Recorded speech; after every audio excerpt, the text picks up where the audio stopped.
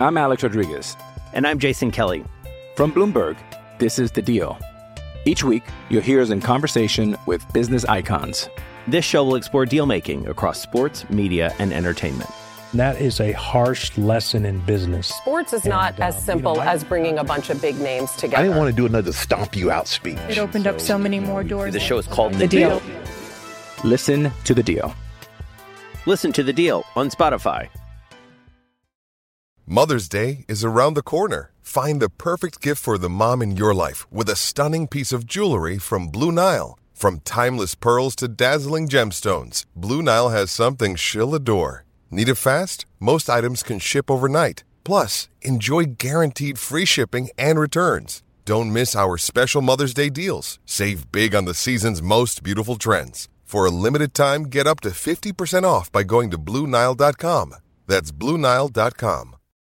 When you need mealtime inspiration, it's worth shopping Kroger, where you'll find over 30,000 mouth-watering choices that excite your inner foodie. And no matter what tasty choice you make, you'll enjoy our everyday low prices, plus extra ways to save, like digital coupons worth over $600 each week. You can also save up to $1 off per gallon at the pump with fuel points. More savings and more inspiring flavors make shopping Kroger worth it every time. Kroger, fresh for everyone. Fuel restrictions apply.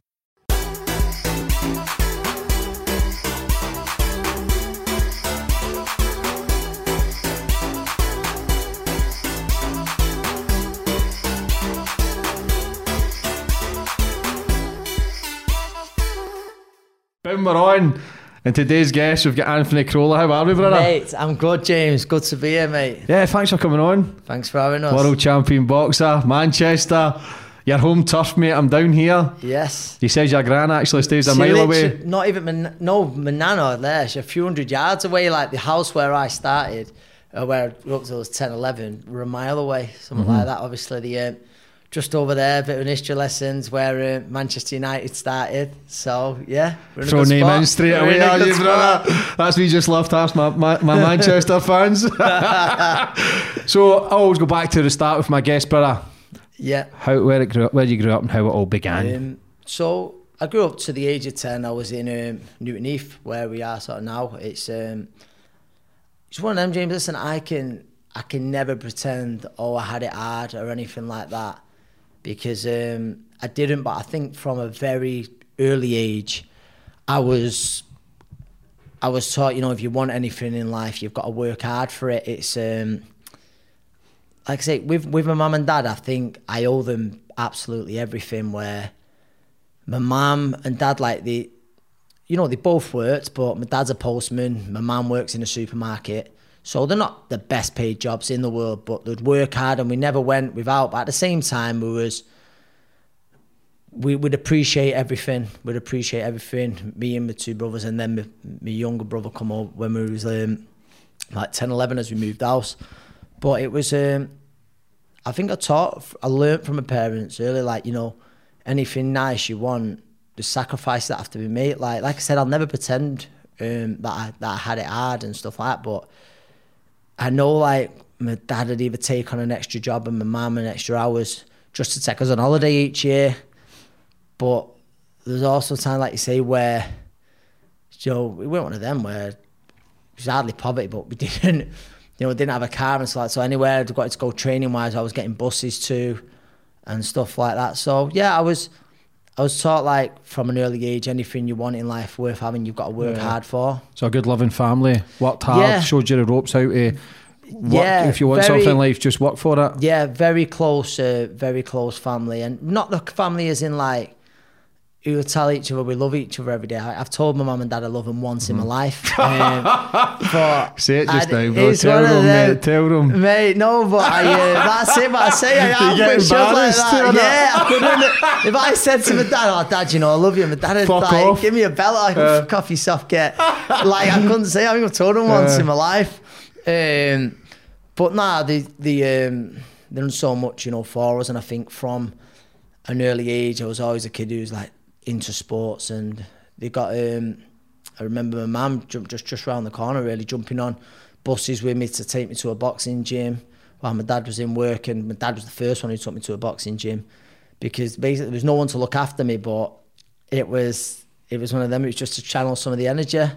But yeah, one of 3 brothers, an older brother and a younger brother, both very different, super close, but you just don't tell each other you love them? Nah, we don't. The older one's a lot quieter and stuff like that. Where the younger one's a bit of a wild child, and he's probably my best mate, but also the biggest pain in my ass in my life as well. So yeah.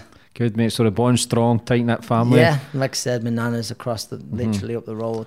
Who was in her 80s, who was wanting to get a Rottweiler just a few weeks ago. Just a few weeks. She lost her old dog, a big Weimaraner, not long back. And she was like, no, I don't want a little dog. We was trying to get her in something little. And anyway, she wanted the Rottweiler. We was trying to put her off that. And she settled on a Whippet. So we met halfway. How was your schooling and stuff? Yeah, we schooled me. My mum, she's not the cleverest, academically, but I think she didn't want me to be like that. So from an early age, she'd always make sure I'd do my schoolwork. And I think through school, like I said, I went to school just around the corner growing up, and then just up the road with high school. I love school. There's a lot of people who, growing up, they hate school. But school for me was some of the best times of my life. I loved it all. And I don't think I was a bad kid. I can't pretend I was a bad kid. Listen, like most lads, I was a bit of a joker and probably pushed it a little bit too far sometimes. But I love school, and my one regret is I probably should have done better in school than I did do. And I think it's only now that I'm realising that, where because of what I go into, I'm sure we'll get onto that, where with working with children in the area and stuff like that, where I might have to do a few exams, which I might not have had to if I would have listened a bit more in school. But yeah, from an early age, it comes to a point where, homework, I just do the bare minimum. And listen, I'd done all right in school, but it was always sort of, boxing was always the end goal. I always said the right thing of, I want a backup plan, I want something to fall back on, but realistically, I never put enough effort into making sure I have a backup plan. Yeah. What age did you start then, training hard for boxing? I remember, say, around 8 or 9, my dad had some keys to the gym, because he was an ex-professional boxer but retired, and he'd have keys in on a Sunday. I'd go with him a few times a week, and on a Sunday take me, a few of my cousins, and I used to beat them all up on the Sunday. I used to go there, and but I think, and then I went back because then my dad's shifts changed, and just before I was 11, I knew you had to be 11 to fight, and just before I was 11, I went back to the amateur gym. My mum took me on the bus, and yeah, I was hooked on it ever since. First two sessions, I knew I was playing football, cross country, stuff like that, but I knew that was where I wanted, so that was the sport I wanted to concentrate on. Did your dad support you fully, get into it, knowing how dangerous the sport can be as well? Yeah, he did, because like I said, he was an ex-pro himself, but he was never a pushy dad, and I like that about him. He was always, I think he was proud. He's not the type to tell me he's proud of me. But I'm making him out to be a bit of a monster. But I'm not meaning to. But no, he is proud, but he's never the type. Tough man though. Yeah, and that's just how he was, and that's how I was sort of brought up. And he's encouraged it, but he was never like, oh, make sure you get there. He was like, no, you want to go to the gym, and I think that was probably part of the little test for myself. You get there yourself, and I'd have to get the bus on my own and stuff like that to get there. It wasn't him being a mean dad or not a supportive dad. I think it was just like, no, I think it's to see, are you serious about it? Yeah, were you training every day or anything? Yeah, I think all the time really, from being 11, you make sacrifices right from, not playing out with your mates, your friends and hanging around. And listen, I think a lot of good comes out of that as well. But I wouldn't say, because of the training, I probably didn't have the childhood that a lot of, my mates did, really. So you had a lot of discipline from a very young age? Yeah, I did. I think I did. That was, I always believe, I say this right till the end of my career, I got the very best out of what I had. I was never the most talented fighter or the most fastest, most powerful, but I think I worked hard to try and make up for it in them areas, and I think from an early age, I was always dedicated. My friends be out on a Friday night and Saturday night I'd be out running, or I'd go home to bed early because I was getting up early the next day to go training. So yeah, I think from an early age I was obsessed and just to try and get the best out of what I had. And I think we then moved up the road sort of to New Moston, and so even like my mates, I remember once we was out on a Friday night, and I'd just come back from the gym, literally been back from the gym 10 minutes. I just went up to see my mates. They'd probably having a few Fosters, a few ciders, whatever, and literally went to see him. One of the lads has decided to rob a car, he brings it, and anyway, I remember one of the lads gets in, it was like one of my best mates, pulls a daft handbrake. Anyway, I caught for it, got, skittled, and I think that scarred me, do you know what I mean? Sort of. I was very, very lucky. I bent round a lamppost, the car. If not, it could have been very different. And I think from that age, and I thought, no, I've got to be serious. I can't be hanging around on street corners and stuff like that. So I think it was about 14, 15 then. That was a wake-up call for you? That was a wake-up call, yeah. And it's mad, I kept it secret for like 20 years. I told my mum and dad it was a hit and run. One of my mates let it out. Yeah, was it? He was in his best man speech or something like that. I was like, fucking hell, I've kept that quiet for 20 years. So yeah, I had to lie and say it was a bit of a hit and run, but he was one of my best mates who skittled me, to be honest. But he was whether he robbed the car or paid some money for an old Nova or something like that. Just shows you though how fast your life can turn for you. Yeah, could have done it. Training every day, and people drinking, taking drugs. 14, 15, 16 is a crucial age for any teenager to try and make something of their life. Once you go down that slippery slope, it is very difficult to pull it back when you start drinking from a young age. And and listen, I think I said it before, I can't pretend to be like some of the guests who've been on the show or like that, because I come from a loving home and stuff like that. But there's temptations everywhere, and there's always ways where you can make fast money and stuff like that, and the temptations are always there, and you've got to be strong enough to know, no, I'm going to stick to the plan that I've set out, or I'm going to try and achieve that goal. And that's it really. But I knew from an early age, I was pretty unlucky with stuff like that, so I've learned sort of now I'm best off sort of staying out of trouble. Did you have any temptation at 16, 17, 18 to think, did you ever feel as if you were missing out on anything, or were you just totally focused on the game plan? I was totally focused on trying to achieve that dream which I set out from an early age.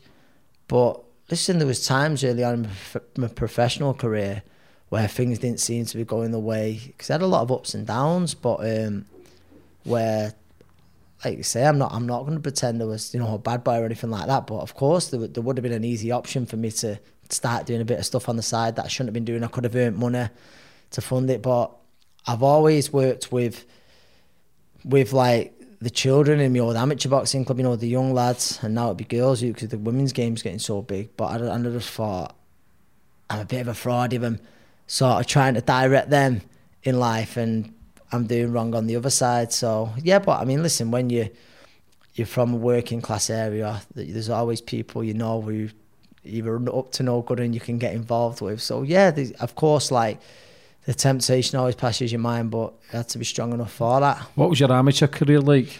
Yeah, the amateur career, I won a few national titles, boxed for my country. I never believed that I got the chances to go to the big major tournaments. Olympics, Commonwealth Games, because at the time there was a lad called Frankie Gavin, unbelievably talented, and he'd go to all the major tournaments, and rightly so, but Frankie ended up missing the weight for the Beijing Olympics in 2008. And with that, it was sort of like I was going to squads, wasn't really enjoying them, didn't think I was learning too much at the time, and just thinking, but there's no end product here. So that's why I decided to turn professional. Probably a little bit too early, really. I was still a boy, but yeah. Was you 18, 19? 19 I was, but I was still a kid, really. But yeah, I just thought I'd try and get a head start like that. What was your first fight like? My first fight, it was at the arena. So you got to bear in mind, I've been at that arena as a young child, supporting some of the greats of British boxing. Before Ricky Hatton, obviously the Manchester lad, your Nazim Hamed, Joe Calzaghes, and just sort of dreaming of one day, headlining there. I mean, at the time that I'd made my pro debut there. So yeah, that was that was the perfect stage, you know, for it. But it was one of them. I thought there was a chance. There was something called a live floater, where if it works out well, I would have gone on just before Joe Calzaghe in front of a packed out stadium.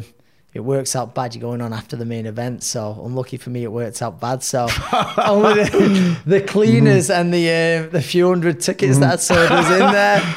But yeah, no, it was perfect. That was the start of, you know, my pro career. Why is that? Why? So sometimes I'll see the main event, but then the cameras will go on and they're interviewing, but somebody's fighting. Why is that? I don't know. What does that mean? Because everything's got to run to television. Right. You know, you can't overrun, because then it runs into programs after that, and that's all it is. And like I said, it can either be a really good thing or a really bad thing. And the handful of times I had it, I never got any luck. I was always on after the main event. So yeah. How good? We'll touch on Joe Calzaghe. Do you think he's underrated for what he's done? He's got to be one of the greatest ever. Yeah, without a doubt. And for me, he's my favourite British fighter ever. And obviously Ricky being a Mancunian, but yeah, Joe. And it was, you know what it is, James, well, you know, when they say about, I'd say he is one of my heroes, and when they say about meeting your heroes, but with Joe Calzaghe, it was the opposite, like, just a great guy. And it's just like, I remember in Bournemouth, it was not even a year ago, was out sort of with him, and, you know, you're having a drink, and Hey, it's Kaylee Cuoco for Priceline. Ready to go to your happy place for a happy price? Well, why didn't you say so? Just download the Priceline app right now and save up to 60% on hotels. So whether it's Cousin Kevin's Kazoo Concert in Kansas City, go Kevin, or Becky's Bachelorette Bash in Bermuda, you never have to miss a trip ever again. So download the Priceline app today. Your savings are waiting. Go to your happy place for a happy price. Go to your happy price, Priceline. I'm Alex Rodriguez. And I'm Jason Kelly. From Bloomberg, this is The Deal. Each week, you'll hear us in conversation with business icons. This show will explore deal-making across sports, media, and entertainment. That is a harsh lesson in business. Sports is not as simple as bringing a bunch of big names together. I didn't want to do another stomp you out speech. It opened up so many more doors. The show is called The Deal. Listen to The Deal. Listen to The Deal on Spotify. And you think, it's mad how things work out. You know, if someone would have told you one day, you'll be having a drink with your hero and stuff like that. And yeah, he's a great guy who's done great things. Phenomenal career. Yeah. And Ricky Hatton, how's that relationship for him being a blue and you a red? That's nice, good, Ricky. Is it though? Yeah, he's a good rivalry. It's a good rivalry, but I always sort of said it with, I'd always go, Ricky, you'll never see that support again. Like, taking 30,000 people over to Vegas, and I think, you know, Ricky sort of united. He'd have Reds and Blues. He'd have Reds there, you know, at the arena watching him. And likewise, when I'm not comparing myself to Ricky, but I'd have, you know, City fans who'd come and watch us. He'd have all the City songs being sang. I'd have all the United songs being sang throughout. But Ricky was just a massive, massive inspiration. You know, when you see a young Manchester lad off the estate do so well, you can only help but dream. You can only help but dream, and that was it. I think not even every Mancunian kid, I think almost every Brit wanted to be like Ricky Hatton at the time. You'd never seen support like it for a fighter. Why do you think some people, because you've got a massive support as well, every time your arena was absolute bouncing. Why is that? Is that Manchester, or is why do you think some fighters have got a great reputation but yet others are great fighters but nobody likes them? I think obviously I think with Ricky, he was just seen as one of the lads, wasn't he? He was seen as one of the lads out of the pints and stuff. And I think with us, I was always involved in the amateur scene and at shows and, you know, boxing shows, and there was good with us. And listen, obviously then a football team attaches yourself to, you know, I was great where a load of Manchester United supporters realistically probably don't remember seeing any of the fights, but they had a full day on the piss, you know, watching the football and then coming to watch us. But it was, and I think that was it really. They just, obviously I had a bit of a story as well, which took off. I think that helps, and I just think Ricky and I think myself, if you go to people and they like that and they buy into it and they want to support you and they want to see you do well, and I was always really thankful of that. That's really good, isn't it? Because I know we'll touch on it later down, but when you in your fights, was it Hometown, that song? Was it James? What a tune that is, by the way, and it was bouncing. You'll tend to see Manchester, Liverpool, Glasgow. Yeah, the fans are tight. Yeah, Leeds, they're all fucking very nuts. Similar cities. I know there's rivalry, but very similar cities. A lot of the time, it's just football that separates them, but very similar cities. Yeah, but if somebody comes through the ranks, they will unite. Because Tony Bellew was on, and he says he's a mad Blue, but he's a Scouser before he is a Blue. I love that. No, of course he's right, and I heard that, and I'd be the same here. Like I'm a big United fan, but I'm a Manc and I'm a proud Manc before anything. Yeah. So I've just like, even what we've had recently going on with the Lord Mayor, Andy Burnham and that, I'm like, getting that side leader. I love it. So I like that shit as well, mate. Bend a brain for no one, mate. Telling you, and that's it. So you started going through your professional career. You went 8 undefeated. Was it 8 undefeated? Yeah. And then you get a loss. How was that? Because you had 2 early losses in your career. Yeah, I had 2 early losses, but the first loss, do you know what it taught me, James? And I think it's sort of a lesson for anything in life. I was seen as this, young hot prospect coming through. I'd not really put a foot wrong. And then it was like my first TV date. And I remember writing out the status on Facebook or something. It would have been back in the day. Tune in, blah, blah. I'm on at this time. And I don't want to say it was an humbling, because I was never the cocky type, but I got beat my first time they showed me on TV proper by boxing what you'd call the journeyman. And it wasn't, and basically a journeyman's someone who turns up most weeks, gets beat, but looks to go the distance so he can fight again. You don't have a 30-day suspension. And but the guy Yusuf Halamidi, and basically he was a part-time ice cream man. So you can imagine how that went down, can't you? Mr. Whippy and all that and stuff.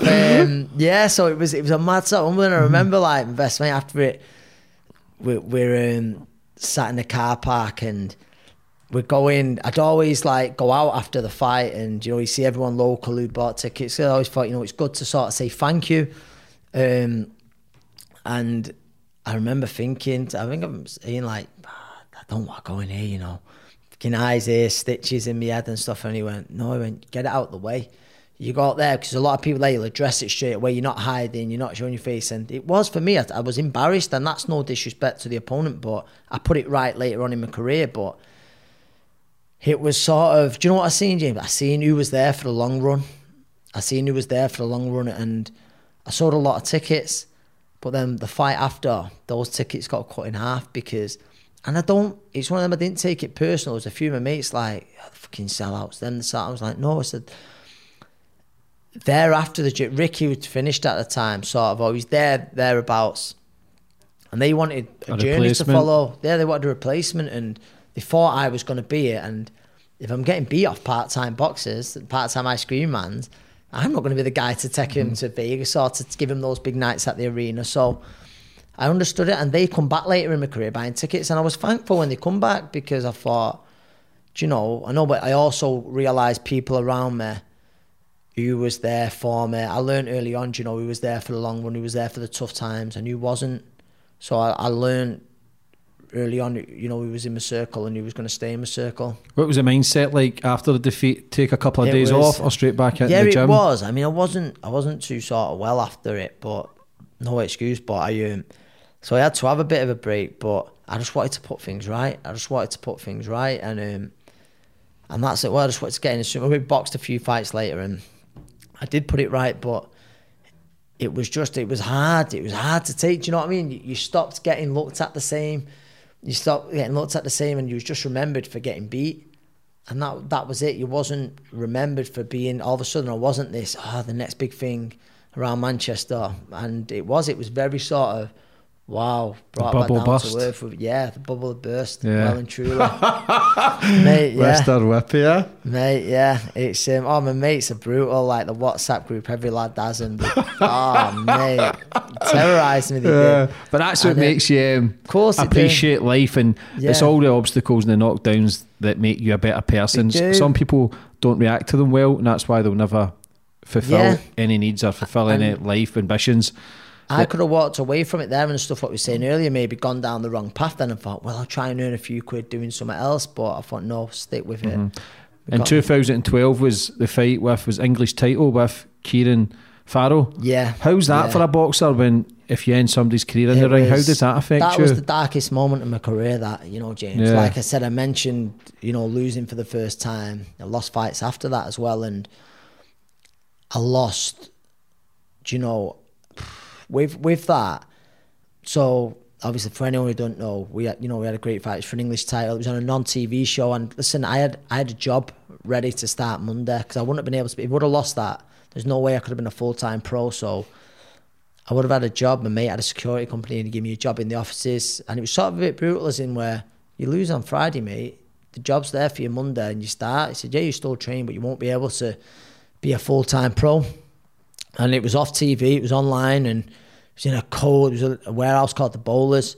They have a lot of raves there now and stuff like that, but it was a cold night, and in there it was, do you know what I mean, you could see your own breath. It was freezing in there, and the real sort of bear pit atmosphere, you know. Kieran, a bit of a Manchester derby, Kieran just outside in a place called Haywood, and I think the crime rate must have been 0 there, because I think half of Haywood had turned up that night, and obviously we had a rowdy crowd, and anyway, we boxed, and we had a great fight, and I come through it, won on points, and just after the final bell, seconds after, Kieran collapsed.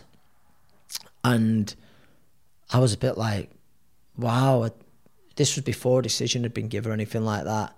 You know, what's gone on? And I'm seeing, and the next thing I'm seeing a stretcher come in the ring, and the next thing I'm seeing he's on oxygen. And I'm like, I know the brutal side of boxing, but I was experiencing it for real for the first time. And yeah, James, it was, I don't want to say the darkest moment of my career, probably the darkest moment of my life, really, do you know? And there's an image that never leaves me, and I remember him getting stretched out the ring, and I'm just looking like, what's going on? And I remember his mum, God bless her, she's holding on to his hand, she's holding on to her little son's hand, and she's breaking her heart, and he's you know, he's unconscious. And I'm thinking, I don't want to do this no more. Do you know, like, it still lives with me. And anyway, do you know, thankfully, Kieran, he had a bleed on the brain, he could never box again. But he's ended up making a full recovery. I was actually with him yesterday. He trains fighters and stuff, and he's made a full recovery now. He can never box again. But for months, it left me, and my trainer said, it took you a bit to get over that. He said, I watched you just lost a little bit of devilment in the ring, and you just wasn't the same fighter. And I didn't see him for a good, it sounds bad this, because I'm not that kind of guy where I was thinking, should I go in? I remember after the fight just being up all night, and you're looking for updates, and there's a lot of Chinese whispers in your ear, and he takes a turn for the worst and stuff, and I'm just thinking, I just want this boy to pull through. Do you know, there can be rivalry before it and stuff. I just want this to come through. I just want him to come through, and you know, thankfully he did, but I couldn't turn up to the hospital because I thought, I didn't know how his family was going to be, or it just wasn't the time. And then I left it a bit of time, and it's one of them, you know, when you put things off and you keep putting it off. And to be fair with Kieran, I've told him this, and he says, do you know what, I'm glad you did. He said, because I probably needed that bit of cooling off period. Mm-hmm. And anyway, I remember one day, and I said, I dropped him a message and said, you know, I'd love to come and see the gym one time and all that. I didn't really want to, so I was just scared, but I knew it was the right thing to do. And he went, yeah. And then he sort of said, come up. I remember just getting in the car, putting the postcode in, and just turning my phone off, thinking I'm not looking at anything at my phone till I get there, or speaking to anyone, because otherwise I might turn around. Anyway, I went in, and within a minute or two, it was fine then. Do you know what I mean? It was a little bit awkward. We're good mates now. We're good mates, and all I ever want is, like, you know, him to do well now and stuff like that. But yeah, when you see someone potentially nearly lose their life, you know, at your hands, it affected me in a big way. And I love boxing, I love the training and stuff, but I thought, do I want to do this anymore? Yeah, that shows you how brutal it is, though. But that shows you your character, because you are such a good guy that you would have lost that fire in the ring. Thank you, and I did. I didn't know I did until, like, I got told, like, after it, and then it come back, but it was horrible. Do you know, like, I was scarred with, like I say, I can still see it there clear now, just his mum holding his hand, and she breaking her heart, and I thought, could have been my mum that, and I know she would have been the same. And that sport, mate, it's brutal. It is. I've seen it I've seen that. I always say about boxing, I imagine about most sports, the highs are so high. Like, you know, I've had some of the best nights of my life, but the lows, and not even just me, like the lows, they get you. Do you know what I mean? I've seen friends partners upset and family members who, you know, they're heartbroken, and I'm just like, oh, it gets you. Do you know what I mean? It gets you, and I'm like, do you think if he died, you would have quit boxing? Yeah, I would have quit boxing. I wouldn't have. I couldn't have done it. I wouldn't have been able to stay in a boxing gym. I don't. It sounds dramatic, but I've always, like say, worked with my amateur club and with the kids and stuff like that. I don't think I could have stopped in a boxing gym again. I think I would have had to move away from it altogether. Thankfully, it didn't, and it's mad. Like now, obviously, he trains his own fighters and stuff like that. But yeah, if the worst would have happened, I don't think I would have watched boxing again. It's class that you're both now friends, because he was 14-0 at the time. He was coming through the ranks. He was a good fighter, and I believe that night he would have beat a lot of good fighters. And it's sad, and maybe it was in God's plan for him to go a different way, and that's what he's doing now. Fair play to you. So after that then, because you fought for the British title maybe 2 or 3 fights later, was it Derry? Yeah, I'd won it. No, that was before it. Was that before the match? Yeah. You lost that one before that? So I'd won it, and then I lost it. So like say my career had a lot of ups and downs, mate, a proper roller coaster. So that was another one where, you know, you're in your own town, and I'd got my career back and tried absolutely flying, and, you know, underestimated someone. I don't think I underestimated. I just got caught by a shot, and I didn't, you know, you got beat in your own backyard. It was sort of just up the road really where it was, and that was another one of them where you think, I remember getting out and thinking, I'm done with this boxing game. But, you know, you say things in the heat of the moment. And it, like I say, you know, with the lows being so low, I remember getting back to my parents' house and my dad's going, you know, just watch this. And I'm like crying my eyes out as I'm watching this fight, and I'm thinking, but again, it's just get it over and done with. And then you look to build. Tomorrow's a new day. You look to build again, and then we boxed again. We drew, didn't we? You won that fight though. I fought everyone. I think nearly everyone fought that, and there was plenty a bit of crowd trouble that night. And yeah, someone was just talking about it earlier, but yeah, just great nights, you know, in boxing, like mad atmosphere. The old Echo, it was in Liverpool, and really I should have give it a draw, but I thought it'd be different. But yeah, but like you say, a proper roller coaster, and thankfully, sort of after that, my career took off then in a big way. Another day is here, and you're ready for it. What to wear? Check. Breakfast, lunch, and dinner? Check. Planning for what's next and how to save for it? That's where Bank of America can help. For your financial to-dos, Bank of America has experts ready to help get you closer to your goals. Get started at one of our local financial centers or 24/7 in our mobile banking app. Find a location near you at bankofamerica.com/talktous. What would you like the power to do?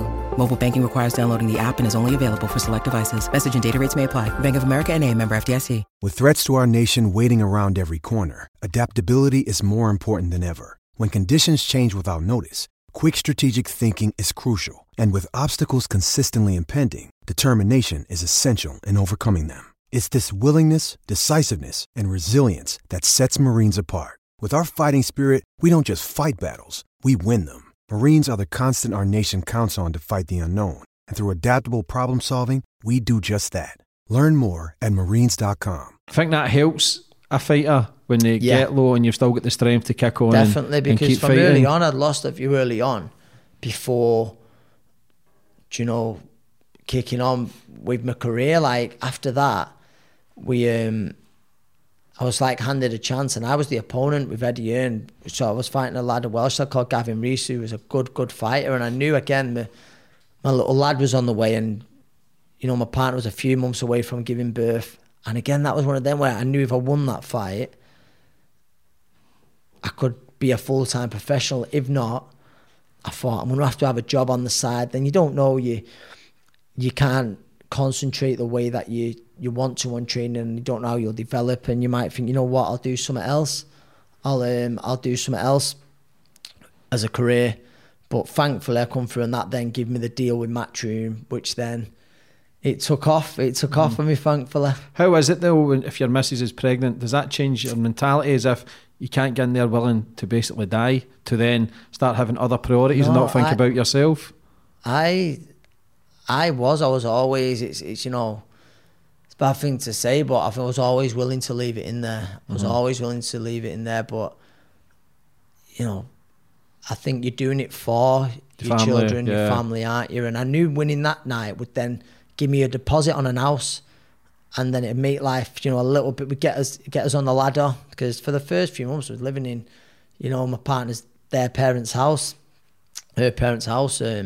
So I didn't want that, you know. I'm a proud man. I wanted to, you know, you want to supply, you know, for your family yourself. But yeah, that's what that does. But it's mad, because even in title fights, in world title fights, there'll be a form you have to sign. It's such a strange one. It's, if the worst is to happen to you, where are your wages going? And, you know, I'm having to put basically a next of kin down, and who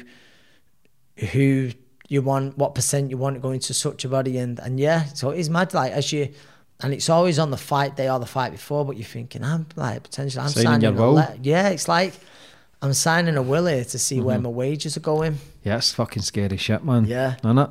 You fought a couple of Scottish boys. We'll touch on Willie Lemon first. Yeah. Who's an absolute nutcase. I love Willie. I love Willie. I don't love Willie. I love Willie Lemon though. Whether that out, or maybe I do you know what I mean? No, character. He's been on the podcast. He spoke highly of you on the podcast. Willie's one of the best people I've met in boxing, in life, not just boxing. He's a great guy, and it was mad. We actually ended up boxing each other.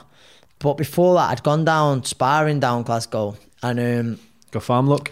Yeah, Stoffing and Garfarmlock, great neighbourhood, great neighbourhood. Mate, everyone's door was just left open. You'd walk into That's because they've all been kicked in with the police, mate. Yeah, remember everyone would just walk in. I'd be thinking, who the fuck's this? Yeah. Do you know, like, I never just sit down. I thought it was great, mate. Just then, everyone was, by the end of the week, or a few weeks, I knew everyone, do you know what I mean? And it was great. I probably felt free to walk in people's houses. But what an area. And it was mad, and it was that tough, like, because I struck up a little friendship with his two little lads.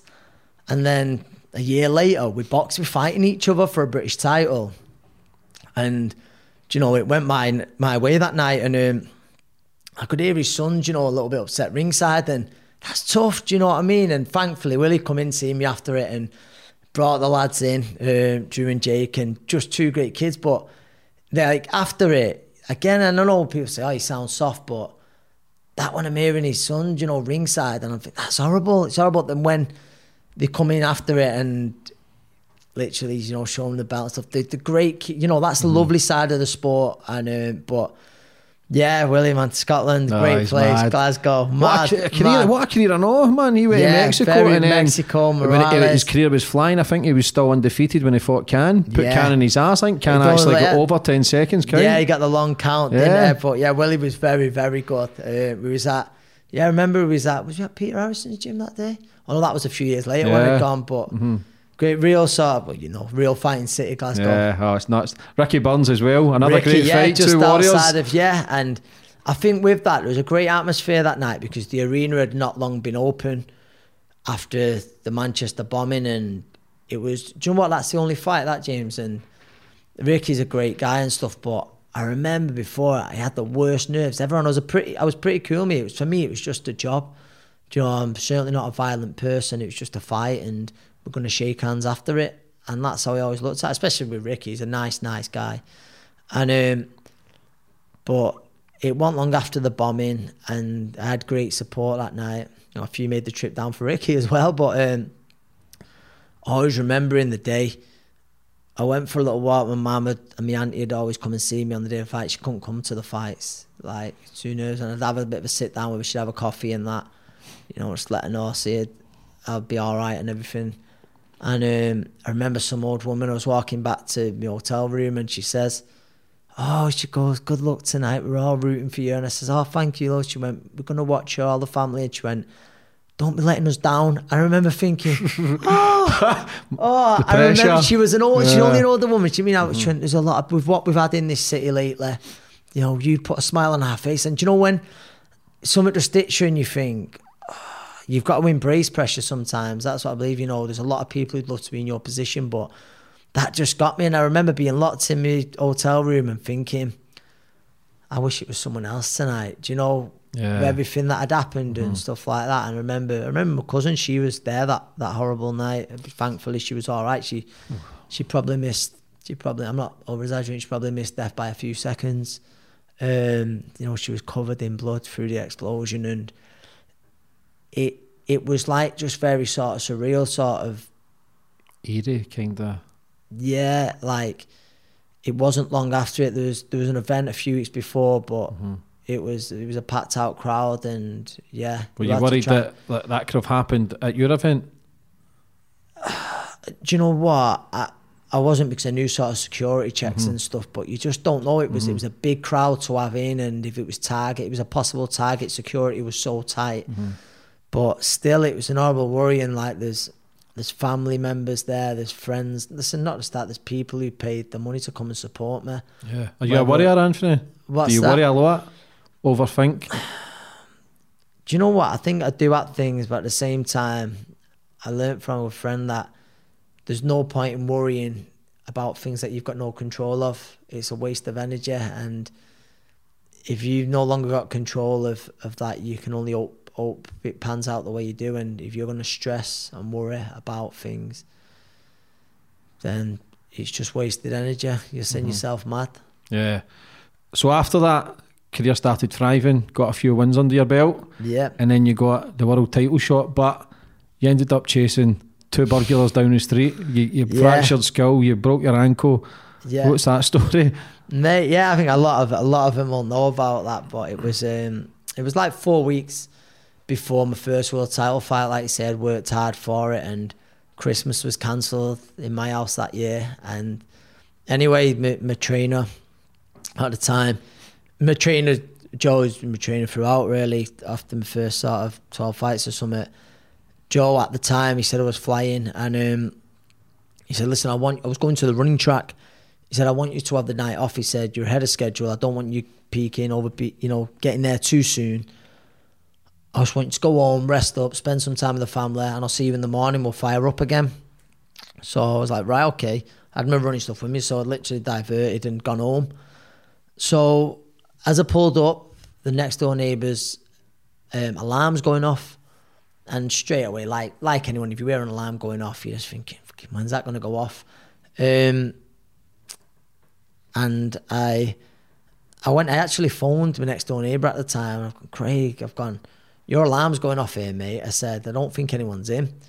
And he said, you know what, I'll ring the missus now. I think she's just gone gym. So he rang her anyway. And jokingly, I said, just check no one's in the house.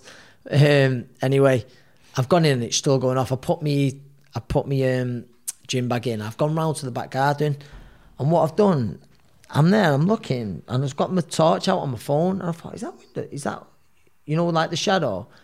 Anyway, I've looked, and there's a big hole in the window, so I think it's just, anyway, next thing, someone pops their head out. Automatically, like, get the fuck up. Do you know, like, so I've ran through my house and gone round to chase him. Well, I didn't know there was one, so then I looked at in the street, there's 2 so there's 2 of them. So I'm like a man possessed. I'm speaking to him, like started chasing them both. And I'm like, listen, you're not going to get away from me. Just come here. He was getting married at the time, Craig and his missus. And I thought, I didn't know what savings was. I didn't know. I know not everyone keeps cash and stuff, but I didn't know what it was about. And so I've chased them. I'm talking to them as I'm chasing them. And I think they thought, we're not getting away from this lunatic. So within 100 metres later, they've gone down the side of a garden, and I've cornered them both in. And then I always say, it's like, I can't exactly put one under each arm. Do you know, I thought, I'm going to walk you back. So I thought, you know what, you go, you're coming with me, and you're going to either have to snitch on your mate if anything's missing or what. So one of them goes, and just my luck, there's a concrete slab that's loose as he's climbed it. As I'm in the corner there, next thing, I just feel this bang on my head. He slammed the concrete slab down, on my head, and I've gone down, but I didn't know it was a concrete slab at the time. I've hit the floor, I've gone down on my knee, gone over on my ankle, and I've gone, wow, what? I knew I'd not been punched. I've been punched a lot, and I knew that wasn't a punch. And anyway, I jumped up straight away, like within a few seconds. And your man who hadn't got away, he was climbing over. I've jumped up to try and grab him, and he's already halfway over, and I couldn't put any weight on my foot. So he's got away, and I'm fuming, thinking, do you know what I mean? And anyway, so I'm raging, thinking, but at the time I can't put any weight on my foot. And then I'm walking. I'm hobbling home, and then the next door neighbour and me, my missus, she's like, what's happened? I'm covered in blood. And I'm like, I don't know, the victim was something, they put a brick or a slab on me. I didn't know what it was. It turned out it was a concrete slab. I said, but I can't put any weight on me. So I've literally hobbled home, was a few hundred metres away, hobbled home. My mate, one of my good mates, he's knocks on the house to pick up tickets for my fight. And, you know, news travels pretty quick, and everyone's out, and he brought some people in, you know, two lads who's, you know, just to check it wasn't them. And they're like, no, we was just in the area. So my mum, she's ran round. My mum, like, she only lived at the time 5 minutes away. She's going ballistic at me, you know, trying to be an hero and stuff like that and stuff. And my mate's talking anyway, and he's going on about us. And in my head, I'm thinking about the fight. It's 4 weeks away, and I'm talking, going, meant to be sparring tomorrow. And then he went, and you can see people looking at me. I went, but sparring, what I'll do? And then he went, sparring, you can't even stand up. And I went, I know, but I'll just swim I'll have to ease off the running. I'll just swim for a week or something, and I'll be right then next week. And then my head's cut wide open, the bleeding's not stopping. And you could see, you know, people around there, that you could see them going, never in a million years are you fighting, but they probably didn't have the heart to tell me. I'm just like talking mad, going, you know, my head guard will cover that. I mean, it's not ideal. It could come open in a fight. And anyway, my uncle who lived up the road, he come, he went, listen, we have to get you to hospital, because next door's mum, she was a nurse, and she'd come in and she was trying to stop the bleeding, but he was going, you need to get to hospital. They got me there. The ambulance was taking too long. And we got in the hospital. They rushed me through, and they recognised me. And so anyway, they've got me through, and I'm thinking, it was a brain scan or something like that, and they've stitched me up and all that, and I'm thinking, brain scan? What am I getting from brain scan? I only had one from a medical the other week, I'm fine. I'm just thinking about the fight, and in my head I'm like, do this, do that. And anyway, and I'm still like, I'm high on adrenaline, you know, at this time, even though my ankles, which I didn't know, was broken a few places. It's, I remember it, my uncle, he was there, Uncle Darren, and Fran, she was with me, and the doctor sort of come into me, and he says, they took me through to this room. I said, you're the boxer, aren't you? And I said, yeah, you're right, mate. I said, he said, you had a fight coming up, didn't you? I said, yes, I'm fighting for my first world title in 4 weeks. I said, nightmare this, isn't it? But I'll be all right. And your man, he goes, I'll never forget, he said, listen, that won't be happening. And I remember thinking, no, of course it will. What do you mean it won't be happening? And he says, you've got a fractured skull.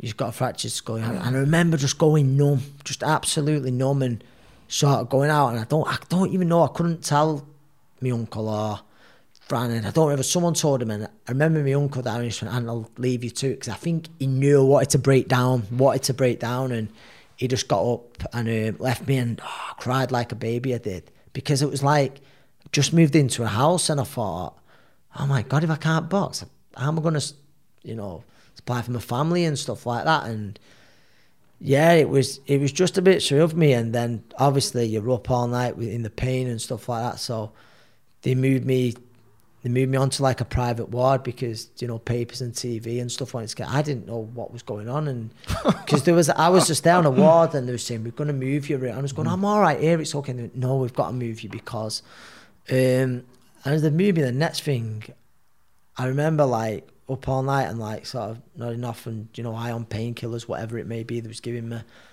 I remember thinking, it was on something like GMTV, then it was on BBC Breakfast, and then it was on Sports, and I was thinking, what have they given me here? Is this happening? Do you know, like, what the fuck have they given me? And anyway, it dawned on me then, like, and it just, for me then, that was a big thing for me, James, where I knew positive thinking was a big part in recovery. Do you know, you sit there feeling sorry for yourself, and I probably did have an excuse to feel sorry for myself. You know, I was heartbroken, but I just thought, I made a decision there and then that I've got to get over this. And what totally triggered it, I remember going down for surgery, this would have been on my ankle, and I was getting pushed through, and there was an older person lay on the bed, and they didn't have long. You could just sort of see like they was in very ill health, and I looked at him, and I thought, you're not coming out of hospital. Do you know, not in that kind of way, and sort of just managed to raise his head and let on to me sort of thing, and, you know, smile back, and I thought, I'm crying here over this, and someone's going to lose their dad, granddad, whatever, and, you know, just stop being mad and just start. And I always said then, I thought, everything goes well, I get recovered, you know, I can make a recovery, and I'm allowed to box again. It's like I've been given a second chance in life. Make sure I take advantage of it. Make sure I get everything I can out of it. And I always had that attitude, but that was just a reminder. Do you know what I mean? That was a reminder where it was like, I came so close to losing it all, and thankfully I got a second chance in life. Not in life, but with my career. And that's sort of what I did. And I got off. They gave me painkillers for months, and within like a week or so, I'd got myself off them, even though I didn't have much sleep and stuff. And I went, because I think with me, like them painkillers and stuff, those prescription stuff, we know they can fry your banana. Yeah, they can, and I'm just really against them. And I'm not the biggest guy anyway, but I was going super skinny, and I just thought, I can't recover on these. There's no way I can recover on these, and that was it. That was there and then where I thought, no, I'm going to get myself better, and it was just so fast, the recovery. Scary that, to think that instead of just shouting out the window or making noises, you went and chased two burglars. You've already done the damage and they've ran. Yeah. But that just shows you again your character. Try to help your neighbours because you're thinking they've stole loads of money. They might have something, do you know what I mean? And that was my thing. Where you could have got fucking stabbed. Could have done, but you don't think, do you know, at the time, and you're one of them, and everyone says, oh, did you find out? Never found out who it was. And after a bit, I was like, you know, you're a bit resentful, and people, this isn't a big-headed way, but people was like, you find out who it is, let me know. And, you know, something bad probably would have happened to them, but I just thought, not me trying to sound a good guy, but if you're robbing houses, you're pretty desperate, aren't you? Yeah. And, you know, and then after a bit, I thought, I don't want to know, because what pleasure am I going to get out of? What, give him a good hiding, or have someone give them a good hiding, or I'm not going to get... Then you become no different. I genuinely hope they stopped doing what they was doing. That was their... shock. That scared them a bit, thinking that can't ever get out. And that's it. And if genuinely now, I mean, if I saw the person, I wouldn't go for them or all like that. It's just like, it was hopefully a bad time in their life. It was hopefully a bad time in their life, and that was it, mate. That's amazing that you think like that, brother. Fair play to you, man. No, but I just thought, you know, you're hand on. It's like...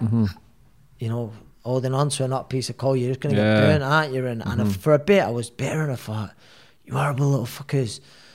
Do you know, if I can't box again, if I ever find out who you are, I'm going to kill you and stuff like that. And then I just thought, and in time's a healer, innit, with a lot of things. Yeah.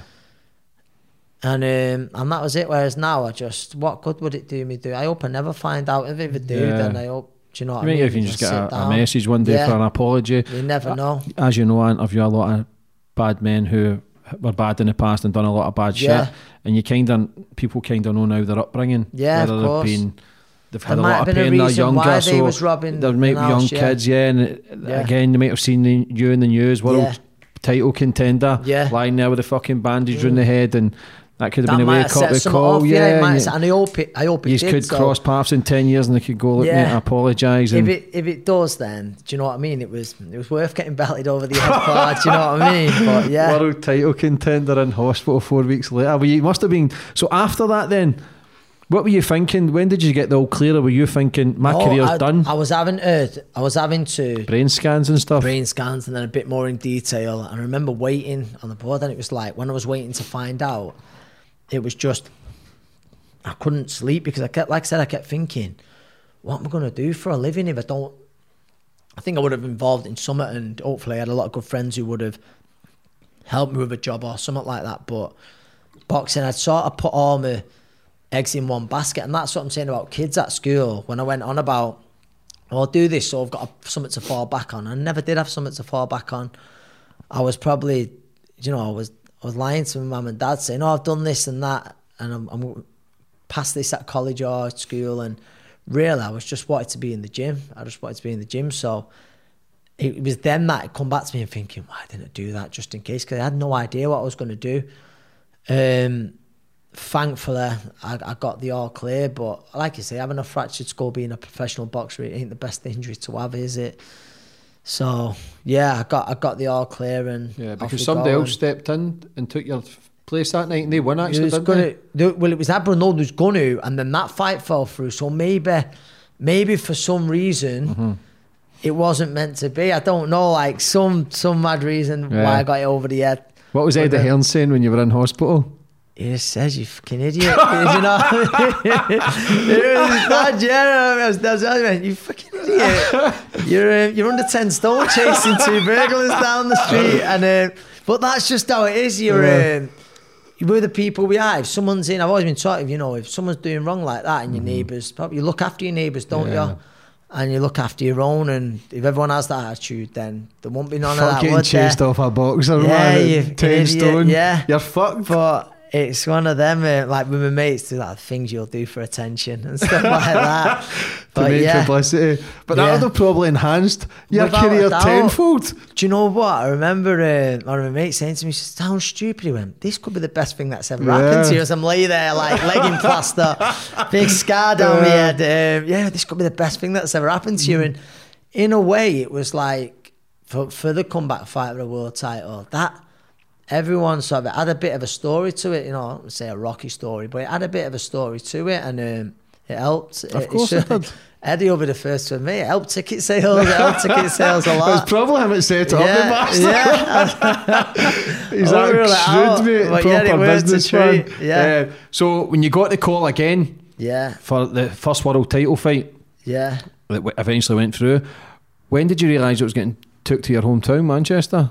Yeah, well, he phoned me and he said, listen, on the back of this, he says, I think we can come to Manchester and we can do big numbers. He says, you might not know it, but you've become a bit of a celebrity with it all. And yeah, that was it. In the night in July, we come to the arena. It was my world title fight, and that was it. I thought, not many people in life get a chance for the dream, for the dreams to come true. And I thought that night I had a chance to make that dream come true. How was the nerves? Do you know what? It sounds mad. There was nerves, but it was excitement, and it was relief. It was relief. I was back. I was back fighting, and I was back doing what I loved, and I very nearly lost it. So obviously the first world title fight, it was like it's a really, really debated decision whether it was a draw. It was that controversial. They demanded an immediate rematch, but everyone was like, how did you remain so calm after it? How wasn't you? And yeah, I was upset, but at the same time, I was just thankful to be doing what I'd done. And I dreamed of being in world title fights at that arena since I was a little boy. And I always remember my best mate saying to me when we was on about Joe Calzaghe, he bought Jeff Lisa, put in one of the best performances we've ever seen in a British ring. And I'm sat there in the stands, and he says, he's coming out, and like best mates do, this will be you one day, this. And at the same time, you're thinking, hey, you would say that, but it always stuck with me. And I'm walking out that night, and that moment replayed to me, sort of, that was my moment to fight, for a world title in the city where I'm from, the arena where I've gone since I was being a kid, saving up pocket money to go and be in the upper tiers, to be in the gods. Yeah, that was my night. So I thought I had a lot to be thankful for as well. Was that the James Arthur tune? And did you have Whitney Houston as Whitney well? Always, yeah. So Whitney, how did your music come about? Obviously, the nickname $1 Million Crawler, so $1 Million Bill, fitted, but it's a bit. It's not your typical ring walk music. It's no gangster rap, is it, Whitney? But it worked. It worked, as you see. Like, it was catchy. You'd have everyone singing along. But before it, I'd always have James Arthur, Hometown Glory. And it just worked well. I was a sucker for reality TV. And like, do you know, X Factor and stuff. And I always liked him, and I always remember him singing it one week. And it was mad. It was like it to be had. So Eddie said, "What are you coming out to Saturday?" The usual, like, $1 million. I went, "Yeah." I said, "But what I'm doing before it sounds a bit cheesy, but I'm coming out to Hometown Glory." And he went, "Mate," he said, "I have wanted someone to come out to that for years, but not the Adele version. There was a guy on X Factor called Jay," and I went, "Mate, that's the one." And it was like it was meant to be. So every time after that I was at the arena, that's what I come out to. Mm-hmm. That's what I come out to. And yeah, it was good. And obviously then we got the rematch, and it was one of the greatest nights of my life, you know, other than the birth of my little boy. How fast did the rematch come about? The rematch, so it was July. So what happened is I went from being the boxer, just got hit over the head with a paving slab, to the boxer who got robbed of a world title because, you know, it was a draw. It was a controversial draw and horrible decision. But they granted a rematch straight away. So that was in July. Then November, I think it was just after... it's my birthday. Yeah, 2015. Yeah, I got the rematch, and the 5th round I landed one of the best body shots I've ever threw in my career. One of the best punches I've ever threw in my career, and yeah, the roof nearly come off the arena. There's and that you sort of see when you can see the relief. There was so many emotions. There was joy. There was relief, and you know what I felt like. You know, all the sacrifices from my mum getting on buses to me to get me to the gym, to getting run up and down the country, to missing out on nights out with my mates, to, you know, making those sacrifices. Everything was worth it then. And yeah, it was, like I said, not many people's dreams come true in life, and that night it did. Is that felt because there was emotion that night from everything you had went through? Yeah, the slab thing, and that's it. The rematch, losing it the first time. Did you feel as if I'm never going to win a world title? Yeah, like there was people who thought, you know, that was your night last time. You got a bad decision and you should have got the win rather than draw. And they think, but that's your moment. That was meant to be. He's going to come back better. And I always knew. I thought it was mad before the fight, the rematch. Eddie Hearn said he was in the change. He told me after the fight, he went, "I was fuming in the changing rooms. I thought he's too laid back." But it was like, you know, when sometimes I can't start saying, "Oh, I believe in fate and all this and that," but I knew that was meant to be my night. And I remember thinking, I'm not coming back to this dressing room without that world title. And it was the most relaxed I've ever been, which really I should have been the most nervous I've ever been. You know, my shot at a world title might have been my last shot at a world title. But I was the most calm I've ever been, and I thought, I'm going to walk out here and own this and win a world title. And thankfully, that's what I did. 28 years of age, yeah. Go shake your hand for that, bro. Well done, mate. That's amazing, though, from everything that you've went through. And such a nice guy, humble as fuck. And do you know what? I've had Tony Bellew and stuff on, Willie. All brand new. Just good fucking guys, man. Boxing, I genuinely believe this. Boxing, you're very, like all walks of life and all jobs, you meet some snakes, but you meet a lot of good people in boxing, and I'm thankful that's why I think I've got to be careful, because with boxing it can be a brutal, horrible sport. I've seen the horrible sides to it, but it's also made my life a little bit easier. It's made, you know, my family's life a little bit easier, give friends some great nights, and it's took me to places around the world that I never would have gone without it, whether that being a fighter, a training camp, supporting people. But you meet a lot of lifelong friends in boxing, and that's what I've done, you know. And it's weird, like when they fight, your friends fight, it's almost, I get more nervous for them than what I did when I fought. Do you know what I mean? It's because you're not in control of it. But yeah, it's a funny old game, mate. It's a funny old game. How was your mum and dad? My dad was cool. Did they ever say they're proud of you that night? Cool. He might have said it to other people. And his reaction. But he was. Listen, of course, man. Yeah. But my mum used to always, like, she'd just wait for the message. She'd mind my little boy, and she'd just wait for the message, like, however, you know, I was okay. And she couldn't watch anything. She couldn't watch the boxing. She's mad. Mum loves boxing, but she could not watch me. And I'd always ring her when I got back to the changing room. My mum would be the first person who'd ring and say, "Yeah, I'm okay, Mum, you all right?" And that was it. World title, and mate. she could watch it then. Yeah. So you defended your title after that? Yeah. And then you lost your title? Yeah. How was that feeling to have everything that you set your mind to then losing it? I defended my world title in a fight that, again, people didn't expect me to win, and that was possibly the greatest night of my career against Ismael Barroso.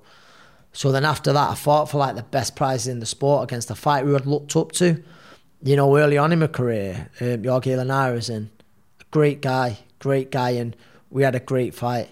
And the first one there, and he just, I was so close to breaking him at one point in the fight, and then I would have had the most prestigious marbles in boxing. Do you know what I mean? But it wasn't meant to be that night. But I sort of, do you know what it was? Obviously, you're disappointed. I'm never going to celebrate losing, but it sort of it hit me sort of how far I'd come in such a short time, from an hospital bed to winning a world title, defending a world title, and then, you know, fighting the very elite in the sport.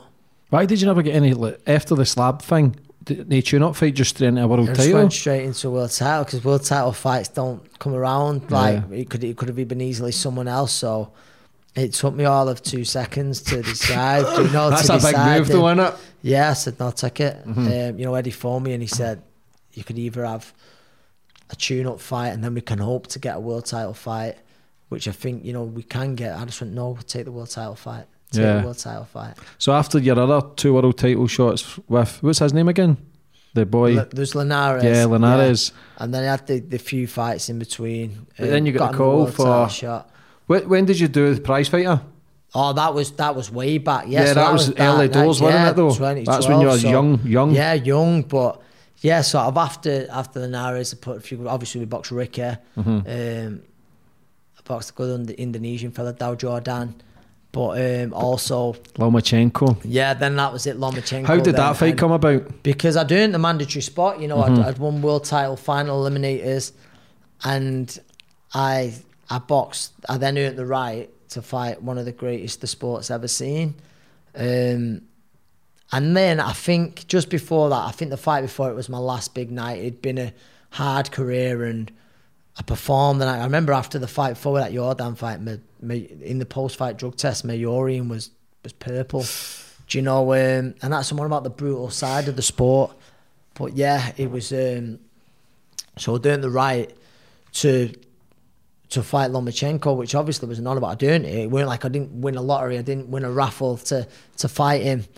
And that was over in yeah, but you're a world champion. Yeah, I was a world champion. I was going to two-time world champion. And obviously, listen, just before that, I mean, not before the fight, anything like that, but when I look back now, my best days are probably just behind me, do you know, before that. But that was a mad experience again, do you know, just little mad things like, I remember the day of the weigh-in, there was, you know, the rapper Nipsey Hussle. It was his funeral, and LA, you'd never seen a police presence like it. And as I'm weighing in, you've got your P. Diddy's, your Kanye's and stuff like at the side of where the weigh-in was, you know, going to this funeral and stuff like where the mass was in the Staples Center, you know, the service. Yeah. And it's just like, fucking hell, like a boy from sort of Newton Heath, New Moston, Manchester, like, it's a bit mad how this has worked out, you know. So the proud moment, you know, I look back on, obviously, getting flattened by Lomachenko wasn't, but it was just when I look back and this boxing's a funny old game. But I wouldn't, at the time, there'd be times where I'd look to, you know, change things, but I think everything does happen for a reason in a way. Yeah. And it leads you on the path you're on, and that was it. It was good to me, but it was a mad journey. But that's a phenomenal career, brother. Do you think you discredit yourself a little bit sometimes? I don't know. Fuck's sake, world title. You've had about 4 or 5 world title fights. You've been a world champion. You fought one of the best pound for pounds, Lomachenko. I seen his fight actually last week. Yeah, that was it. Lopez was immense. Unbelievable. 23. That's it. And I fought the best of my era, really. Yeah. So I can walk away with no regrets. How was it? Because you had one more fight that you won. Yeah. How was it after that to then, did you already decide? Was Lomachenko your big payday and then it was kind of retire? I was, it was time to retire, and then Eddie, it was mad. Eddie had messaged me, and I was saying, I'm thinking I'm going to have one more fight. And Eddie had messaged me and said, November the 2nd, Manchester Arena, with the eyes emoji, as if to say, think about it. And I just landed in Ibiza airport, and I've gone, yeah, sign me up. And I'm sure you've been Ibiza, and it was mad. And I didn't think about the fight. I think it was just there. And I remember being away for a few days and then coming back, and I always caught me, that Ibiza airport. Do you know where that Burger King is? Yeah. You see some corpses, don't you? Everybody lying on the floor, yeah. The Burger King is death. There's just bodies there in there, and people who probably not ate for days. And I didn't have a mad wander out like that. I was chill, but I remember going through the airport, but I remember thinking, I feel like them. Just thinking, why have you agreed to this? But I've already given a word to it. So I can't go back on it. But I remember thinking, why have I done this? And I'm thinking, although hopefully I don't look like some of these people. On the inside, I probably feel like him. And really, I should have retired. And anyway, I committed to it. Ended up having the fight. I won on points. Didn't box nowhere near as well as what I should have done. But it gave me closure, on a career. And I just think it's one of them, I believe I've looked after myself since. I could probably fight at the same level and make an easier job of it than what I did that night. But I think just the old emotions, and I remember looking through my phone on the day, and I was getting the nicest of messages from people saying it's been some ride and it's been an honour to watch you for there, and they made me a bit emotional. And on the night, I think I probably fought with too much emotions, but then at the same time, the fight started a few rounds in, and I even got introduced by Michael Buffer for the last time ever, for the last time, and everything sort of dawned on me. And then when the bell went, it was like, I've still got a fight here. Do you know, this leaving party, but I've got a fight now. Yeah. And I was just sort of a bit off with the pace, and like I say, I got the win, but I wasn't happy with the performance, but I was annoyed with myself for an hour. You see a few family and friends after it, a drink or two goes down, and do you know what it was? And it was like, I'm glad it's over. Thank God it's over. And that's not because I love boxing. I love the job and I live the dream. Do you know, I said it before, it took me to places that I could only dream of. But you meet so many good people. I met people who was my heroes growing up, and become friends with those people. But I was just glad it was all over. I knew it was my time to bow out, and I'd seen it with people close to me. You stay in boxing too long, it's not good for you. It takes more. I always use the line of, don't let boxing take more from you than you take from boxing. I've seen it so many times, and I want it to be an example to some of the kids in the area. I don't want to be slurring my words. I don't want to be punch drunk. I don't want balance affected and stuff like that. So I knew it was my time to go. And that was it. That was it, mate. Make your mind up, and that was it. Because 32 is young. 32 is young. But I'd had a mad career, and I think everything since the accident right through it was a mad sort of 4 years non-stop. Was it 4 years or 5 years? On top of that, and like I said, in the career, touching them, there was times where it was hard. I was called $1 Million, and I was fucking living in bunk beds with my little brother. Do you know what I mean? It was driving around on my little Corsa on finance and stuff. I was, it was hard. It was tough. Where a lot of people, I believe, would have come away from that. You couldn't afford to. You're just sort of getting by with enough money to put petrol in your car to get to the gym. So I knew that I'd got everything I could out of boxing, and sometimes you've just got to let things go, aren't you? All good things come to an end eventually. And that was it. And I didn't want to be that fighter who stayed there too long. Yeah, but that shows you again how sensible you are to setting your mind to it, agreeing with it, and then coming out. Because you can be sitting here, listen, you could probably, you've potentially just lost another 3-4 maybe world title shots that you could still probably I could have get continued involved in at a good now. level, And you'll see got some a lot of the good boxers sitting there and thinking 38, 39, and then they come back and... That's it, and I won't do that. And a few people have said to me, you're going to come back. And I went, I won't, because I'm happy now. I'm in the gym, I'm coaching all the time. So I'm still around that gym banter. Whereas I feel guilty in it. I see some fighters retire and they proper struggle with it. I've not. Do you know what I mean? I've really not. I'm happy with everything listen, I set out of boxing at the start of my professional career. I thought my aim is to try and become a world champion, and also to get an house paid for, because I think once you've got an house paid for, life's just a little bit easier, isn't it? You know, you've not got a mortgage hanging over you. I watched my mum and dad graft for 30 odd years to pay a mortgage off. And, you know, I've got that and more. So I've got to be thankful. So that's when I think whatever you do in life, if you become greedy, whether you get caught doing, if you're up to no good, in boxing, you get greedy, you stand around, it'll affect you later on in life. Yeah, 1,000,000%. Don't want to be that guy. Yeah. What was a training camp like for you? A training camp training camps was harder than the fights, and you know, you was hard, you was tired, you was moody, and listen, I think you see so many relationships go through a boxer off a training camp because it's hard. We're not the nicest of people to be around, because you just boxing, you have half got to be selfish, but you know, you're on a diet, you can't just do little things like get a takeaway on a Friday night and stuff like that, and it's tough. It's those training camps, there's times where you look back and think, oh, it's the fittest I've ever been in my life, but also it was draining, but you had to be learning. Each camp I'd always try and better myself, and I did, I think, but it was they would take so much off you.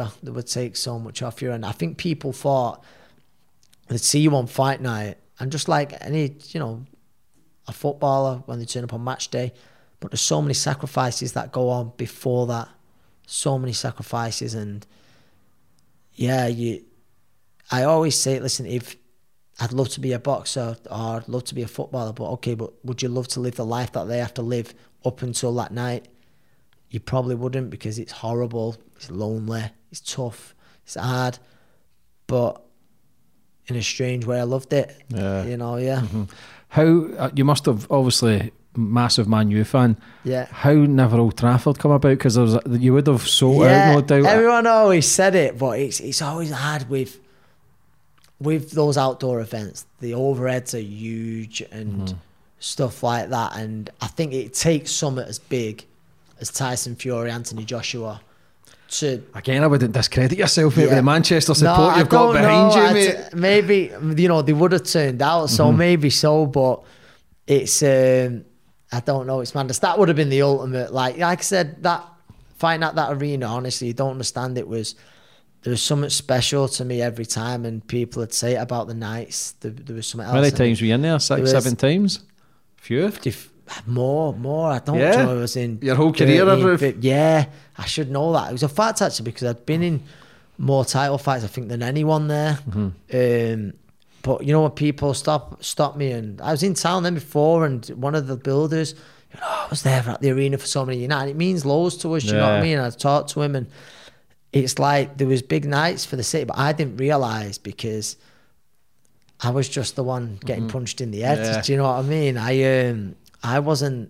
I didn't see it like, you know, the old days, like people would meet early in the pub, they'd make a big day of it, and it was mad. I'd always go into the Chippy near Rust on a Sunday night, a bit of a takeaway after, and the amount of people who was in there we saw red, and they go, oh, I'm in the bad books because of you, and my missus is going to kill me, and this and that. It was great, but just little things, but you don't realise it when you know, when you're a part of it, but it was a big thing. Yeah, it was a big thing. What do you think of the featherweight division now? It's I think British boxing in general is in a great place. Think so? Yeah, I think it's in a great place, and kids who are coming through, the Olympians next year. I think boxing's as big as it's ever been. I think two of the most recognisable athletes on the planet in any sport, Tyson Fury and Anthony Joshua. Yeah, both, you know, both boxers, and I think, you know, I'd put them up there with almost anyone. Yeah. There's only like your Ronaldos, maybe McGregor and stuff like that. But they're right up there. Yeah, and Bolts, but they're right up there. They're right up there. Boxing's at an all-time high, and you see it in the gyms now. The gyms are packed out, and yeah. I think it's because I know Tyson Fury speaks out about mental health, and he knows how much it's good for keeping you sane and working hard. Fitness is key to any sort of depression. And we've got with Tyson, he's been a great, you know, advocate for it. He's been like a great role model for so many because of the place where he was, And that's the thing now, the situation we're in now about gyms getting locked down. You don't realise the mental health it does do for people. And I'm like, and I think so many people, they think, well, if Tyson Fury can do that and be heavyweight champion of the world, I can come back and get my life back on track. And I think it's good, that's someone who I think who they can relate to. I'm not saying the 6'8" or 6'9" I'm going to be champion of the world, but sort of a man of the people. Whereas they're not going to, and me, this is one of my big stripes, because mental health's a big thing for me. Do you know where I see it in the gym? I see it with some of the younger kids. It can start from an early age, but I don't, and listen, that might be the reason why. You might sort of disagree, but that might be what's leading, the mental health might be leading to that, but I can't take it when I'm seeing someone who's off the nut Friday, Saturday, sticking stuff up the nose, and then they're preaching mental health on a Monday, Tuesday. I'm like, no, you're on a come down. I've seen it with people close to me. Same. And I'm like, James, and I'm like, no, I don't want to know about, don't start talking like this. And it might sound a bit harsh, but I don't want you to start talking like this and feeling sorry for yourself. What you're on is a come down because you've been an idiot. And that's why I think, because I've seen people who have proper, genuine mental health problems, and they're the kind of role models that you want them to look up to, rather than someone on social media posting up a quote or posting up a summit. I think it's easy to self-medicate. People don't know how to handle their thought process, so the drink, the drugs takes them away from their method of thinking. But if you're really struggling with like depression, mental health's are different from maybe depression from a weekend bender. Yes. But if you are struggling, if you come off the gear, the alcohol for 2-3 weeks, you'll feel a totally different vibration in yourself. And you know better than me, but you've got to look after yourself. And then, if you're still feeling in a certain way, then there might be problems. But I just think you've got to look after yourself. And exercise is key. Exercise is so key. And it's like now with working some of the kids in the area, it's great sort of seeing that now the gyms are back open. Just the changing some of them. You have the parents saying it and the schools saying it, and it's honestly, I believe exercise is the key to so many. And happiness isn't a 24/7 thing. Like you could win world titles and you're back to your normal state the next day. And this is what people need to understand. When you're exercising, you feel great. That's why you've got to do it consistently. Yeah, we don't live in Disney. Do you know what I mean? It's make believe. It's it does, and that's the thing for me now, sort of what I'm going to sort of go into sort of now in life, sort of working with the kids who are at risk of exclusion, who might have sort of the mental health problems or come from a troubled background. Because like you say, exercise, listen, they're not, everyone who walks through the amateur gym where I'm at, they're not going to be a world champion, but they might, it just brings them out the shell, just gives them confidence.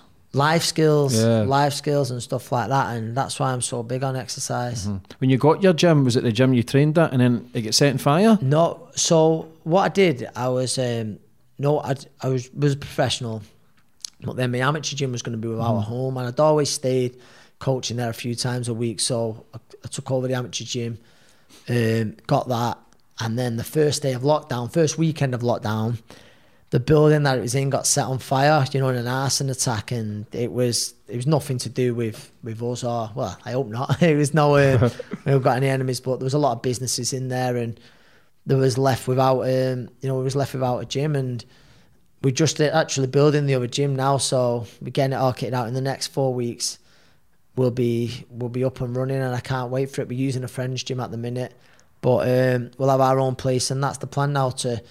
We'll have the amateurs in there, we'll have professional fighters, my own doing coaching, but we'll also have kids in the area at risk of exclusion. And there's a kid who I work with now, and he's a great kid. Four of his brothers are all in prison. He's not really got a father figure, and I think if I work with you, I can stop you going. I can stop you going down that path, and if I do, then it's a massive thing for me. Do you know what I mean? He's not going to be a world champion. He's not might have a fight, but he's just in the gym and he can sort of dedicate. And I just think now if you can try and give a little bit back in the area and channel their energy. Channel their energy, and that's a big thing. Yeah, it's massive, man. Especially for the career you're have, and then you're still in there getting your hands dirty, trying to save other kids from. That's what I think. I think it's always good to try and give back, isn't it? And listen, I'm not going to sit here and listen. People go, "Oh, well, you get paid for that." Well, there'll be a wage for some of it, but some of it's all some of it's voluntary. Yeah. But it's rewarding, and sometimes listen, you could set something up, and there's a lot of funding going around now, and yeah, you could earn good money off it, but I want to, you know, what I want to do is sort of just kids in the area, sort of just stop them going down the wrong path. Yeah. That's a big thing for me. Through your amazing career, fought some fucking top class world fighters.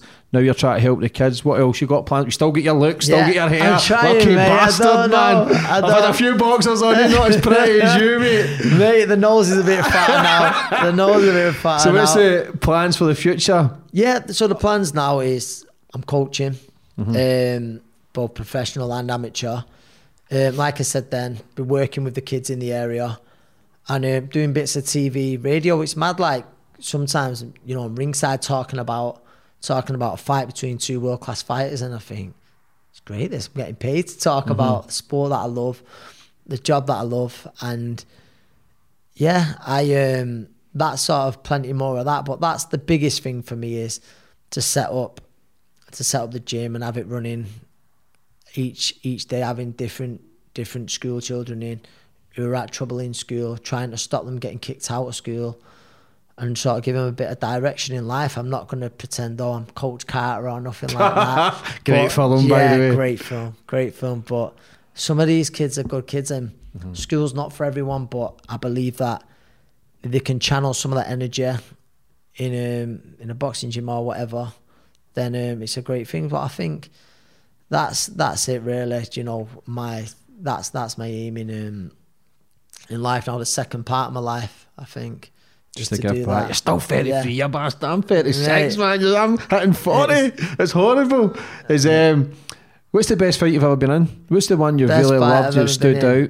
I think the Ismael Barroso fight, you know. Yeah, he says defending my world title, getting introduced off the legendary Michael Buffer, one of the coolest guys on the planet, in a fight, even though I was champion and a lot of people didn't think I was going to win, to win that game plan carried out to perfection, and the atmosphere that night was mental.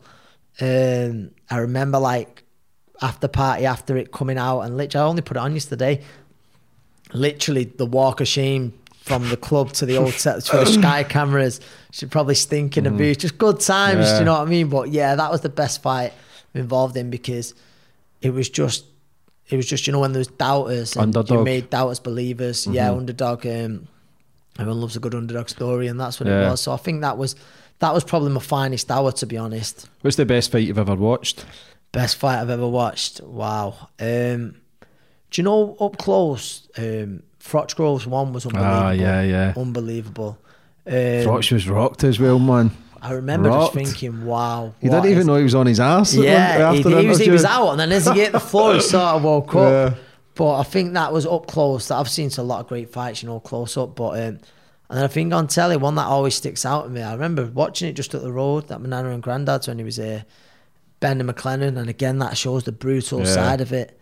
Do you know, he had life-changing injuries, 20 odd years. He's not had a quality of life. But again, that was a big underdog story, and I love that. But just not what happened after it. Yeah. The heavyweights, the two big dogs, Joshua and Tyson, who do you think wins? Mate, I've always said for a long time, I believe, and not because I've known him for a long time, but I believe a fit and focused Tyson Fury is the best heavyweight on the planet. That's my opinion. I think if he... And I just hope it happens. Why did the fuck about, man? Is it just money now? I think money could be one thing, and you could say egos, and not even just from them, like the people above him, but also, you know, contracts and then mandatory challenges. But I just really hope it can happen, and I hope it happens over here. It might not. Nothing against an event happening in Saudi. I've been to one, but you just think Wembley or something. Biggest, Wembley or Old Trafford or anywhere, you know, Spurs ground. I just want to see the biggest fight in British boxing history. You want to see it happen in Britain, don't you? I think Tyson's got to be one of the greatest heavyweights of all time. Do you think he's underrated as well? Yeah, I do think he's underrated. Because of the fight with Klitschko and what he's come back for, and he totally schooled Wilder. The story's unreal, and it's mad. I was in Riga with him a few weeks ago at a boxing event, and it's mad. Like I said, he's a superstar now. He's I remember him stopping traffic. People were just leaving engines running. It was mad. He's a superstar. But yeah, I think everyone loves the story, and it's mad. Like he's more popular now, or when he's come back. Now he's had his downfall, And he's come because we love a comeback story, don't we, than what he was when he was young, champion, dethroned Klitschko. It's great, but hopefully him and Joshua, who's done a lot for British boxing. He's a nice guy, man. He's just a nice guy. Doesn't bullshit. And again, he's had a story. He's come round. London, mate, just two great guys, and you just hope that it happens. I think it will. It's next year, but you sometimes think there's that much money involved, it can't not happen. Yeah, so next fingers year, crossed. Mate, we'll be there. We will. For any kid that's watching, anybody watching that's maybe struggling or maybe want to start boxing, what advice would you give for them? I'd say, listen, the hardest thing for some of those kids is stepping in a gym. It can be a daunting thing. Going to a boxing gym can be an intimidating thing, but one thing I've never seen in a boxing gym, and I think a lot of people have backed me up here, I've never seen bullying in a boxing gym, which is why they're so keen to get it back into schools. I've never seen racism in a boxing gym. Do you know, with in so many boxing gyms, we have kids of all races, boys, girls, and like I said, bullies will get found out in a boxing gym. So that's what's great about it. So if that's one of your worries, if either or any of them two things are your worry, then I'd say I've never seen it. I've been in a lot of boxing gyms over the years. So listen, get in there, and I'm not saying every fighter is going to be a champion or world champion, but I think it'll change your life for the better. Yeah. Anthony, for coming on today, brother, and telling your stories. It's been phenomenal. James, mate, great career, mate, and honestly, I genuinely wish, one of the nicest guys I've ever met. I wish you all the best in the future, James, brother. thank you, mate. Great chatting to you. You can also watch my podcast on my YouTube channel. The link is in the bio if you'd like to subscribe.